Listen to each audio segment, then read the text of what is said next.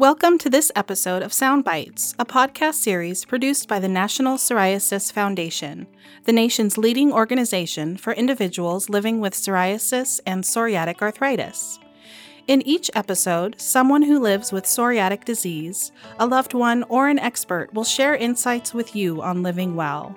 If you like what you hear today, please subscribe to our podcast and join us every month at Soundbites for more insights on understanding, managing, and thriving with psoriasis and psoriatic arthritis. My name is Corinne Pettit, and I'm here today with Dr. Tina Butani to talk about the incidence and impact of sleep disturbances among people with psoriasis and psoriatic arthritis. Dr. Butani is an assistant professor in the Department of Dermatology at the University of California, San Francisco, as well as the director of the Dermatology Clinical Research Unit and co-director of the Psoriasis and Skin Treatment Center, where she specializes in treating those who have chronic inflammatory skin diseases such as psoriasis or eczema. As the director of the UCSF Dermatology Clinical Research Unit, Dr. Butani leads a number of clinical trials seeking to improve quality of life and discover how to disrupt the cycle of disease flare-up associated with inflammatory skin diseases. One such clinical trial is looking at factors that affect sleep quality and quantity among people with psoriatic disease. Well, welcome, Dr. Butani. It's nice to have you back on Soundbites. Thank you for being here today to talk about the impact of sleep, which really is essential for overall health. About 1/3 of adults overall have inadequate sleep, and it's becoming more common. Why do you think that is? And can you please address the prevalence of sleep dysfunction among people with psoriasis and psoriatic arthritis compared to the general population? That's a great question. Well, the reason why we're getting less sleep, I think, is probably multifactorial. One thing is that for many, many years, I don't think that our society had this appreciation for sleep and the benefits of good sleep and the consequences of poor sleep. And so now that we have this field of sleep medicine and we have a lot of sleep research going on, I think we're beginning to appreciate sleep a lot more. And I think that's what has led to this discovery that people just aren't sleeping. The Industrial Revolution, following all of that, the thought was always, I'll sleep when I'm dead or try to work as much as possible. But we're learning now that that is not the right thing to do. As far as the prevalence of sleep dysfunction among people with psoriasis, there's been a few different studies and the numbers vary widely, but what we can say pretty confidently is that patients with psoriasis are sleeping less and not sleeping as well as patients without psoriasis. Some studies quote numbers close to about 50% of patients. Other studies are even higher, saying that maybe up to even 85% of patients may have some sleep dysfunction. Probably the biggest study that's been done was a study that we did here at our center using the Citizen Scientist data set with the National Psoriasis Foundation. And in that study, we found that about 60%, almost 58% of patients reported some type of sleep disturbance. So definitely a high proportion. And in the general population, we think that it's probably closer to about 20 to 30%. So there's definitely a difference there. Yeah, that's absolutely significant. So what do you feel are their potential causes for sleep dysfunction in people with psoriatic disease? I think the most obvious thing that people think about are the symptoms that are associated with psoriasis. So, the itch, the pain of having psoriatic arthritis, that those things might get worse in the middle of the night and that awakens people from sleep. And I think that's definitely a contributing factor. But what we're learning is that even despite that, even when patients don't have symptoms, they might not be sleeping as well. A recent study was just published where they looked at patients with many cutaneous disorders, not just psoriasis, but many cutaneous disorders. And after controlling for physical symptoms like itch and pain, they still had a statistically significantly higher rate of sleep disturbance compared to healthy control. So it's now actually also been proven. We know that an overactive immune system can actually lead to sleep disturbance and kind of impact sleep cycles. So my thought is that is probably what's going on, since we know that psoriasis is an immune-mediated disease. But I think we still have a lot to learn about why patients with psoriasis aren't sleeping well. That's fascinating. I didn't know that before. So let's talk about the types of sleep disorders or dysfunctions that occur. How does insomnia, which is one of the more common sleep disorders, differ from sleep apnea? That's a great question. So insomnia is kind of like a catch-all term, but basically the official definition is a condition where patients are having difficulty sleeping. And this can either be trouble falling asleep or they're awakening inappropriately during the night. Sleep apnea, on the other hand, is a condition where patients their breathing gets disturbed during sleep, and it causes the patients to wake up because they can't breathe, and they wake up kind of choking or gasping. And because of that, they get poor quality sleep. There's actually two types of sleep apnea, but the one that appears more relevant for patients with psoriasis is what we call obstructive sleep apnea. And it's actually a physical condition that causes airflow blockage that leads to the symptoms. So insomnia, like I said, is just kind of a general term, but sleep apnea is an actual definitive diagnosis. Okay. And what is parasomnia? I haven't heard of that before. Parasomnia is a term that's used to describe unusual behaviors that people experience either just before falling asleep or while they're sleeping or even as they wake up. And there are many different types of parasomnias. There's actually a whole wide list of them, but I think the ones that's more common that people might recognize include sleepwalking disorder or night terrors, nightmare disorder, even nighttime teeth grinding is on the list of parasomnias. Those are some examples of parasomnias. Have you noticed if any one type of sleep disorder is more prevalent among people with psoriatic disease? We're learning now that insomnia is probably more prevalent in psoriatic disease. Sleep apnea, for sure. There's multiple studies that show an association between sleep apnea and psoriasis. So we know that psoriasis patients are at greater odds, probably more than double the odds of getting sleep apnea versus someone without psoriasis. So there's definitely association there. I'm not sure if the data about psoriasis and the parasomnias, I'm just not aware if there is a higher prevalence as far as they go. And so, why is poor sleep of such concern for people with psoriasis and psoriatic arthritis? Furthermore, what's the potential impact on overall health?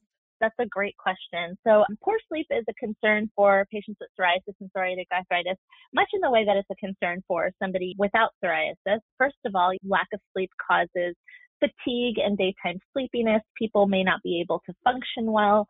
We know that people who aren't sleeping well are more at risk for getting into motor vehicle accidents and having other types of accidents. We also know that people who don't get adequate sleep have a really hard time with like consolidating memories and good cognitive functioning. And so I think that's important for everyone overall, not just people with psoriasis. In people with psoriasis, there's this additional layer because, like I mentioned before, there is this crosstalk probably that happens between sleep and the immune system. Sleep is probably critical and necessary for resetting the immune system and for correcting things that might be going wrong with the immune system. And so when patients aren't sleeping, they're more prone to having immune dysfunction. We know that our patients with psoriasis already have some level of immune dysfunction, and it's possible that this lack of sleep further is making that worse. And so that's why I think that for patients with psoriasis, it's very important to focus on sleep. Lastly, as far as what's the potential impact on overall health, we know that sleep disturbance alone, so even without psoriasis, puts people at increased risk for things like cardiovascular disease, diabetes, cancers, and the such. And we know that psoriasis patients are already at increased risk for those things. We talk a lot about the comorbidities that are associated with psoriasis. So again, adding to this burden be this lack of sleep, I think it's very possible. That makes sense, which makes me really excited to talk about your research around sleep disorders and psoriatic disease. So, how was the study designed, and what were you hoping to find? And furthermore, what conclusions can be drawn to date? Yeah, we're very excited. This is a study that I've been designing and planning for a really long time. I'm working with two of our prominent sleep researchers here at UCSF, Eric Prather and Andrew Crystal. They run our sleep lab here. And also my colleague, Wilson Liao, who's going to be doing some in-depth kind of genetic and molecular analyses along with the study. The goal of this first study is to determine what is different about a psoriasis patient's sleep compared to somebody without psoriasis. So, like I said, we know psoriasis patients are sleeping less, but we don't know what that actually means. Like, are they taking longer to fall asleep? Are they waking up earlier? Are they waking up multiple times in the middle of the night? Nobody has actually taken psoriasis patients and put them in a sleep lab and kind of tracked their sleep over a period of time. So that's what our goal is. We're trying to find out not only if they're sleeping less, but how they're sleeping less. We're going to characterize that a little bit more. We're also going to really take a deep dive and look into things like their sleep cycles. something called REM sleep, which is probably the time during the night when we're dreaming and we're a little bit more active. And then there's periods called non-REM and periods called slow wave sleep, which we think are critical for like the immune functioning and the health consequences that are related to lack of sleep.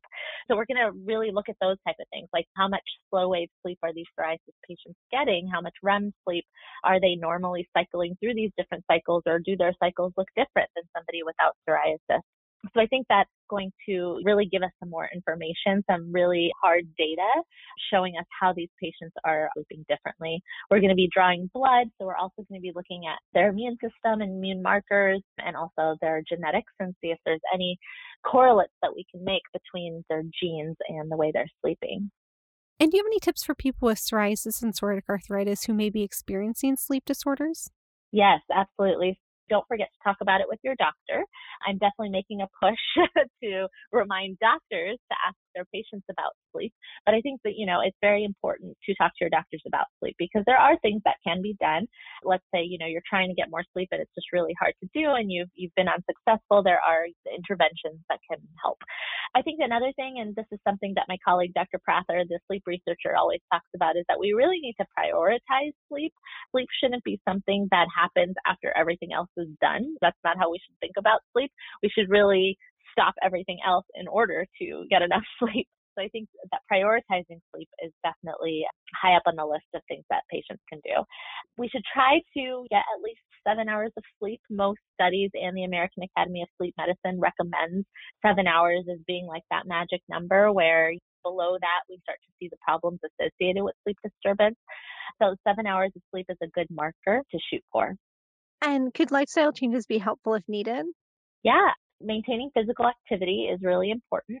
We know that if you're exercising regularly and on days that people exercise, they tend to sleep better. They tend to get more slow wave sleep and have more continuous sleep cycles. So definitely staying active is good. You want to be careful though, because you don't want to exercise right before you go to sleep because that can actually have the opposite effect because it can kind of, wake you up and jolt your brain.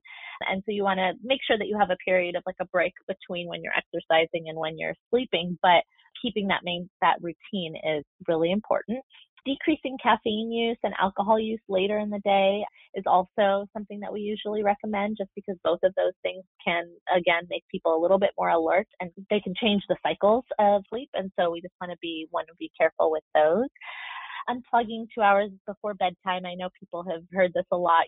Screens and lowering usage of things with blue light in them. And so I always recommend patients to try to, as much as possible, decrease their screen use right before bed, although it's, definitely harder to do. Great. And what about like sleep aids such as melatonin or over the counter? Are those recommended? It's pretty controversial. I think there's some people out there that feel that melatonin is helpful or these natural supplements are helpful, but then there's also a lot of research to show that they probably don't do all that much. So at this point, if patients are really struggling, I might recommend them because most of them are benign and don't have too many side effects related to them. So I always think it's worth a try. But usually if we need help with sleep, we usually have to use the prescription sleep aids, which is why I recommend people talking to their doctors about it. Oh, perfect. So in closing, what's the most important message you would like to pass along to our listeners about sleep disorders, psoriasis, and psoriatic arthritis? So I definitely think that there is impact of sleep on your disease, psoriasis and psoriatic arthritis. I hope to figure that out and to provide you more information in the coming years about what kind of an impact it's making. But again, as I've already said, I think making sleep a priority is the most important thing that you can do at this point. Well, thank you, Dr. Butani, for all the information you provided about sleep disorders and the relationship between psoriasis and psoriatic arthritis. We appreciate your time today and look forward to hearing more about your research. Thank you. And for our listeners, if you would like to learn more tips on how to improve your sleep, request a healthy sleep guide from the Patient Navigation Center. Request your guide at psoriasis.org/healthy-sleep-guide or call 1-800-723-9166, option 1. We hope you enjoyed this episode of Sound Bites for people with psoriasis and psoriatic arthritis. If you or someone you love has ever struggled with psoriatic disease, our hope is that through this series, you'll gain information to help you lead a healthier life and inspire you to look to the future. Please join us for another inspiring podcast. You can find this or all future episodes of Soundbites on Apple Podcasts, Spotify, iHeartRadio, Google Play, Ghana, and the National Psoriasis Foundation webpage. To learn more about this topic or others, please visit psoriasis.org or contact us with your questions or comments by email at podcast@psoriasis.org.